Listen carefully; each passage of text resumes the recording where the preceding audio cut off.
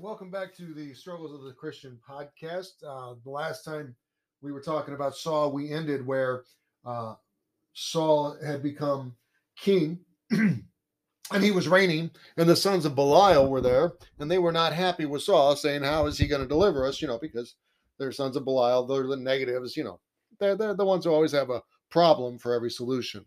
So today we're going to get into the beginning of Saul's reign. But what's very interesting to note about the beginning of Saul's reign is the very beginning of Saul's reign was the ending of Saul's reign. All right. So this is going to actually be a Bible study, a lot of scripture. So there's going to be a lot to read and follow. So here we go. Ready? 1 Samuel 13:1. Saul reigned 1 year, and when he had reigned 2 years over Israel, Saul chose him 3,000 men of Israel, whereof 2,000 were with Saul in Michmash and in Mount Bethel, and 1,000 were with Jonathan in Gibeah of Benjamin. And the rest of the people he sent every man to his tent. And Jonathan smote the garrison of the Philistines that was in Geba, and the Philistines heard of it. And Saul blew the trumpet throughout all the land, saying, "Let the Hebrews hear." And all Israel heard say that Saul had smitten a garrison of the Philistines, and that Israel also was had in abomination with the Philistines. And the people were called together after Saul to Gilgal. So all of Israel has heard that there's a garrison being smote, yet Saul didn't do it. Jonathan did it. That's interesting. So Saul is now a king, and he's making a name for himself. They're going to go after the Philistines. So Saul has 2,000 in with him, and Jonathan, Saul's son, has 1,000 with him. So these 3,000, they managed to get rid of an entire garrison of Philistines. Now we know it was only the 1,000 with Jonathan, but these 3,000, they managed to get rid of an entire garrison of Philistines. Saul then blows a trumpet to send the message throughout the land that a garrison has fallen, that there is relief coming in Israel from the persecution of the Philistines. Jonathan is Saul's son, so Saul gets the credit, but I'm not sure how all that worked yet. So, and the Philistines gathered themselves together to fight with Israel, 30,000 chariots, 6,000 horsemen, and people as the sand which is on the seashore in multitude. And they came up and pitched in Michmash, eastward from Bethaven. And when the men of Israel saw that they were in a strait, when they saw that they were in danger, for the people were distressed, then the people did hide themselves in caves and in thickets and in rocks and in high places and in pits. And some of the Hebrews went over Jordan to the land of Gad and Gilead. As for Saul, he was yet in Gilgal, and all the people followed him, trembling. All right. So the Philistines gathered themselves together with 30,000 chariots, 6,000 horsemen. And then the infantry as the multitude of sand, which is on the seashore. It's quite a big army. So we get to a major turning point here in Saul's kingship, though. He has been king for a couple of years and is making some progress against the Philistines. He's just gotten rid of a garrison of Philistines, and the rest of the Philistine army, and a big one at that, has now decided to come up against him. The people are hiding. The people of Israel are hiding. They're hiding in caves, in rocks, in thickets, in high places, in pits. They are hiding from this army coming in.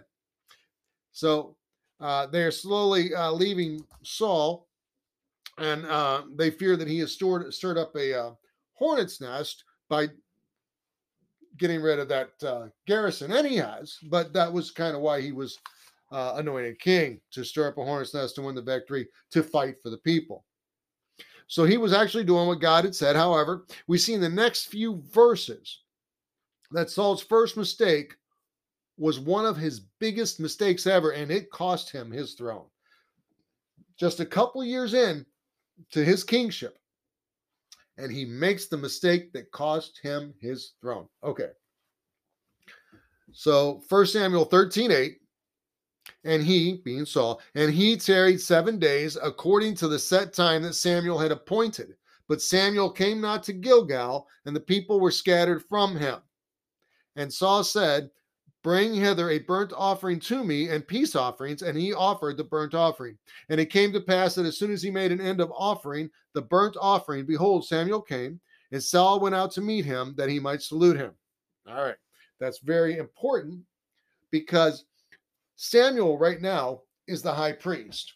Saul is the king. There is to be no high priest who is king and no king who is high priest until Christ. That is an office set aside solely for God's Son, never, ever to be encroached upon by man, ever. Saul has messed up. The king and the high priest were to be two people, not one. Jesus is the high priest, king, prophet, all in one. No one else is to ever assume they have all three or even two positions.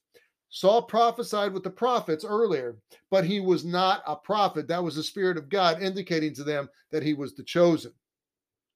He was not a priest. He sinned here by taking God's authority instead of waiting for Samuel, who was authorized to do this. Saul has just announced his own, just pronounced his own fate. He's done. God's done with him. Samuel is about to lay the smackdown on him. God is not happy. Samuel is not happy. So here we go. So 1 Samuel 13:11. And Samuel said, "What hast thou done?" And Saul said, "Because I saw that the people were scattered from me, and that thou camest not within the days appointed, and that the Philistines gathered themselves together at Michmash. Therefore said I, the Philistines will come down now upon me to Gilgal, and I have not made supplication unto the Lord. I forced myself, therefore, and offered a burnt offering." And Samuel said to Saul, "Thou hast done foolishly. Thou hast not kept the commandment of the Lord thy God, which he commanded thee. For now would the Lord have established thy kingdom upon Israel forever. But now thy kingdom shall not continue. The Lord hath sought him a man after his own heart, and the Lord hath commanded him to be captain over his people, because thou hast not kept that which the Lord commanded thee." Just a couple of years in, Saul is done. He's a failure. He's been told that he will not be the forever line that God wanted. Saul was going to be the forever line. Well, I mean, God knew he never was. But Saul is now understanding what he gave up by his sin, his mistake, by not listening to God. One simple act of disobedience ruined him forever. Okay? He's not going to be the forever line that God's trying to establish. He's going to be replaced by another. And we know that other is going to be David. Because Samuel had not come down, the people were scared, and Saul needed to make supplication to the Lord. That's the official answer that Saul gave him as to why he did this. That is the wrong answer. Wrong answer. We don't do things our way because the people are upset or fearful, or because the people aren't listening. We do things God's way at all times because it's God's way, period. Saul did not. He's done. No longer the king Israel needed. Had he been a man after God's own heart, which is what God is looking for, had he been that man, he would have been the Messiah would have come from his line. Christ came from the line of David instead, because Saul was not a man after God's own heart. He was appeasing the people. He was appeasing himself. He was doing things the way he saw fit, not the way God had laid it out. That's so very important. So Samuel leaves Saul. Disappointment at all. Samuel just walks away, says, "We're done. You're done." Boom. So Saul takes stock of what he had. He had 600 men. I mean, what else is he going to do? He's been hired to do a job, appointed king. He's going on to do his job. So we're going to 1 Samuel 13:19. Now there was no blacksmith. There was no blacksmith. Now there was no smith found throughout all the land of Israel, for the Philistines said, "Lest the Hebrews make them swords or spears." But all the Israelites went down to the Philistines to sharpen every man his share, his coulter, his axe, and his mattock. Yet they had a file for the mattocks and for the coulters and for the forks and for the axes and to sharpen the goads. There's no smith in all of the land of Israel because the Philistines says, "No, you're not getting those. We're going to take care of them." I don't know whether they killed them, they took them hostage, whatever. They said, "No, you're not going to be able to make tools. You're not going to know how to work with the metal. So no, you're done. You're not getting that." And I find this very interesting. For the Philistines, they killed all the blacksmiths, so the Israelites could not make spears and swords. They can't fight back with spears and swords. If you don't know how to work with metal, you don't know how to craft these things, you can't do it. So what are they going to fight? Rocks, bricks, because the bricks were made of mud. They didn't have the bricks we have today. So I found this to be a very intelligent way to do things. If they took out the ones that could provide the instruments of their destruction to the people, they took out the blacksmiths who were going to make the tools that will overthrow them. Very interesting, very smart, very prudent. We take the Philistines as a war-based society from what we know on them. Most of us base our thoughts of the Philistines. We base our thoughts of them on Goliath and the army that was there camped around when David goes out to challenge Goliath. That's where we basically get all the knowledge we think we have of the Philistines from that little tidbit. So basing it on that, this is actually a well thought out strategy that the Philistines had in taking out the blacksmiths. I mean, it was it was very intelligent, and color me impressed on that one. So it came to pass in the day of battle that there was neither sword nor spear found in the hand of any of the people that were with Saul and Jonathan, but with Saul and Jonathan his son was there found. And the garrison of the Philistines went out to the passage of Michmash. Okay. So the Israelites are going to war, and they have two swords, one Saul's, one's Jonathan's, and they have two spears, one Saul's, one's Jonathan's, against the Philistine garrison, against the Philistines, against the armies. Not great odds if you were Saul and Jonathan. Definitely not the best situation, not the best weapons. And Saul had just been told he's no longer the king. Well, he's the king, but he's no longer the future king. He's having a very bad week here, okay?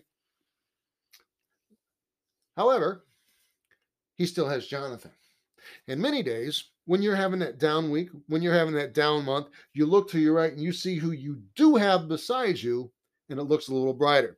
So Jonathan, who by all accounts is relegated to a sidekick role in the Bible, he's about to go out and work some magic because he has faith. He has a strong right arm, and this young man had some gumption, let me tell you. So Jonathan is the can we do this? Yes, we can guy. Jonathan is the guy you say, hey, John, can we do this? And Jonathan goes, sure. He doesn't go, no, he's not negative. Jonathan, he's the can-do guy, all right? So 1 Samuel 14:1. Now it came to pass upon a day that Jonathan, the son of Saul, said unto the young man that bare his armor, come and let us go over to the Philistines' garrison that is on the other side. But he told not his father. That's very important. And Saul tarried in the uttermost part of Gibeah under a pomegranate tree, which is in Migron. And the people that were with him were about 600 men. And Ahiah, the son of Hatub, Ichabod's brother, the son of Phinehas, the son of Eli, the Lord's priest in Shiloh, wearing an ephod. And the people knew not that Jonathan was gone. And between the passages by which Jonathan sought to go over unto the Philistines' garrison, there was a sharp rock on one side and a sharp rock on the other side, and the name of the one was Bozez, and in the other name was Seneh. The forefront of the one was situate northward over against Michmash, and the other southward over against Gibeah. And Jonathan said to the young man that bare his armor, come, let us go over unto the garrison of these uncircumcised, the Gentiles, the Philistines, and it may be that the Lord will work for us, for there is no restraint to the Lord to save by many or by few. That's fascinating. I mean, this whole thing is just, I don't know if you guys get excited like I do reading this stuff, but it is amazing what a little faith in God can do. Anyway, so Jonathan is going out to recon without his father knowing it. So he's going out to just search around, look around, and he hasn't told anybody. His father nor the people knew what he was doing. But Jonathan takes himself and the armor bearer, only two people, not so fast to miss just two people, so he doesn't take a lot. But he takes himself and the armor bearer, now, and this is strictly me thinking things through. This is not said in the Bible, okay? But the armor bearer, who logically should be a fairly hefty lad in his own right, for all the armor of that day was metal, and if he carried that armor everywhere, he's got to be fairly fit, physical, and nimble himself. A, nimble to keep up with Jonathan. B, fit to carry all that metal and not wear out. So, him and Jonathan should be fairly fit young men ready to go. So the two of them, they make up a fairly sizable army in and of themselves. So Jonathan and the armor bearer are going out to see what they can see. Jonathan also has faith. The Lord can save by the many or by the few. Fascinating. What's it say? It says, there is no restraint to the Lord to save by many or by few. God can do it either way. He was aware God could win the battle with nothing or with everything, and Jonathan is willing to be the instrument, whether it be of the nothing or the everything.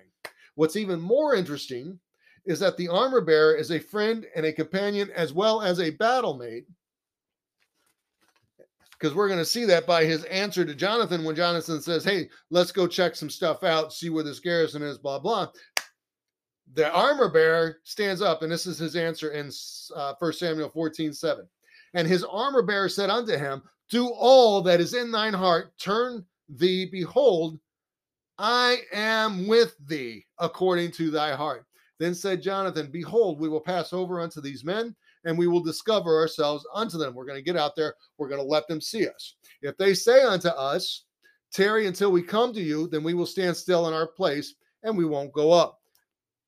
But if they say, come up unto us, then we will go up, for the Lord hath delivered them into our hand, and this shall be a sign unto us. And both of them discovered themselves unto the garrison of the Philistines. And the Philistines said, behold, the Hebrews come forth out of the holes where they had hid themselves. And the men of the garrison answered Jonathan and his armor bearer and said, come up to us, and we will show you a thing. And Jonathan said unto his armor bearer, come up after me, for the Lord hath delivered them into the hand of Israel.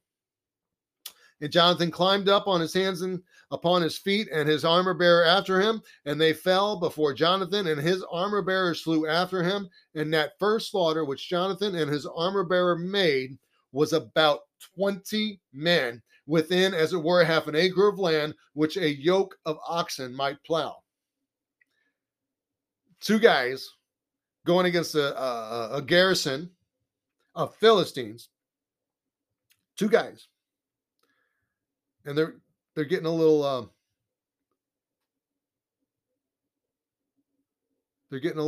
trash talking going. So they get up there. They have a battle plan. They have a strategy, and they have God. Sounds like to me they were prepared for whatever was to come. So these two men slew 20 of the Philistines in that garrison. They did it by surprise. And I say that because who expects two men to go against a garrison and win? Who? I don't. So what happens though is that these two men, they go and they slaughter these 20, but it doesn't stop there. The fear is now rippling through the rest of them, right? So let's read on a little bit to 1 Samuel 14:15. And there was trembling in the host in the field and among all the people, the garrison and the spoilers, they also trembled. And the earth quaked, so it was a very great trembling. You think that might be a good coincidence for that earthquake, or you think it might be God saying, hey, I'm here, I'm helping? And the watchmen of Saul and Gibeah of Benjamin looked, and behold, the multitude melted away, and they went on beating down one another. Then said Saul unto the people that were with him, number now, and see who is gone from us. And when they had numbered, behold, Jonathan and his armor bearer were not there. Saul's going, okay, who's over there causing trouble? Let's do a head count. They counted, they figure out, oh wait, Jonathan and his armor bearer not here.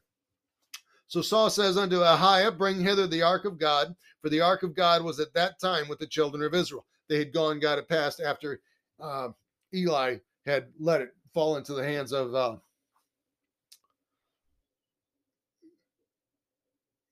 I want to say the Philistines, but I'm not certain. I don't remember right off the top of my head, and I've said Philistines a lot here. So they lost the Ark of the Covenant, and now Saul and the children of Israel have it back. So it came to pass, while Saul talked unto the priests, that the noise that was in the host of the Philistines went on and increased. They're really starting to panic. And Saul said unto the priest, withdraw thine hand. And Saul and all the people that were with him assembled themselves, and they came to the battle. And behold, every man's sword was against his fellow, and there was a great discomfiture. They're starting to fight against each other out of fear because they don't know what's going on. So when one turns on one, all of a sudden, everybody doesn't know who to trust. They have started a huge melee. Okay. Moreover, the Hebrews that were with the Philistines before that time, which went up with them into the camp from the country round about, even they also turned to be with the Israelites that were with Saul and Jonathan. Likewise, all the men of Israel which had hid themselves in Mount Ephraim, in the thickets, the pits, the holes, the forest, when they heard that the Philistines fled, even they also followed hard after them in battle. Now it's safe to come out from hiding, they're going to do so. So the Lord saved Israel that day, and the battle passed over unto Beth Haven. All right. This is a whole lot in this little bit here that we just looked at. It's fascinating stuff. All right. So Saul, at the beginning, he's now king, been king for about 3 years, just found out he messed up. He's not going to be king anymore. So he's still got a job to do. He's still got to be king. So he goes and him and his son, and they start fighting against the Philistines, discomfiting against the Philistines. So Jonathan says, "Hey, let's go out, look around," and they do. They go out, they look around, and God delivers Israel that day. So all of this came out from a guy wanting to go out and recon, but God, who Jonathan said, God can deliver by the few or by the many, and God delivered by the few. And he added an earthquake in for good measure just to help out. So God delivered Israel that day. The ones who had gone to be in the Philistines' camps, whether as servants or merchants, the ones who were in hiding, and the ones that were in the 3,000 force rebelling against, they all came together after Jonathan had started everybody fearing, and the earthquake came and caused them to fear even more. Now we have people going out. Israel is throwing off the yoke of oppression. The Philistines have oppressed them for a number of years. So this whole thing is it's fascinating. Now, we're going to stop right there. And I had to. I wanted to keep going because it's very interesting to me. But we're going to stop right there because right after this is a rashful oath, a rashful proclamation that leads to some serious issues. So, if anybody ever says, "Why do you do that?" Don't ever act rashly. Don't ever say, "Well, if this happens, I'll do this." Don't ever do that. And we're going to find out why next. But it's interesting as all get out to me. So next time we're going to do that. And later this week, I'm also going to be starting the book of Jonah, which if you have not ever read the book of Jonah or studied it verse by, it is fascinating, the book of Jonah, not just about the fish, but the book of Jonah has so much more in it than the great whale. So anyway, until next time, I will talk at you all later. Have a good week. I'm hoping to have the first Jonah started by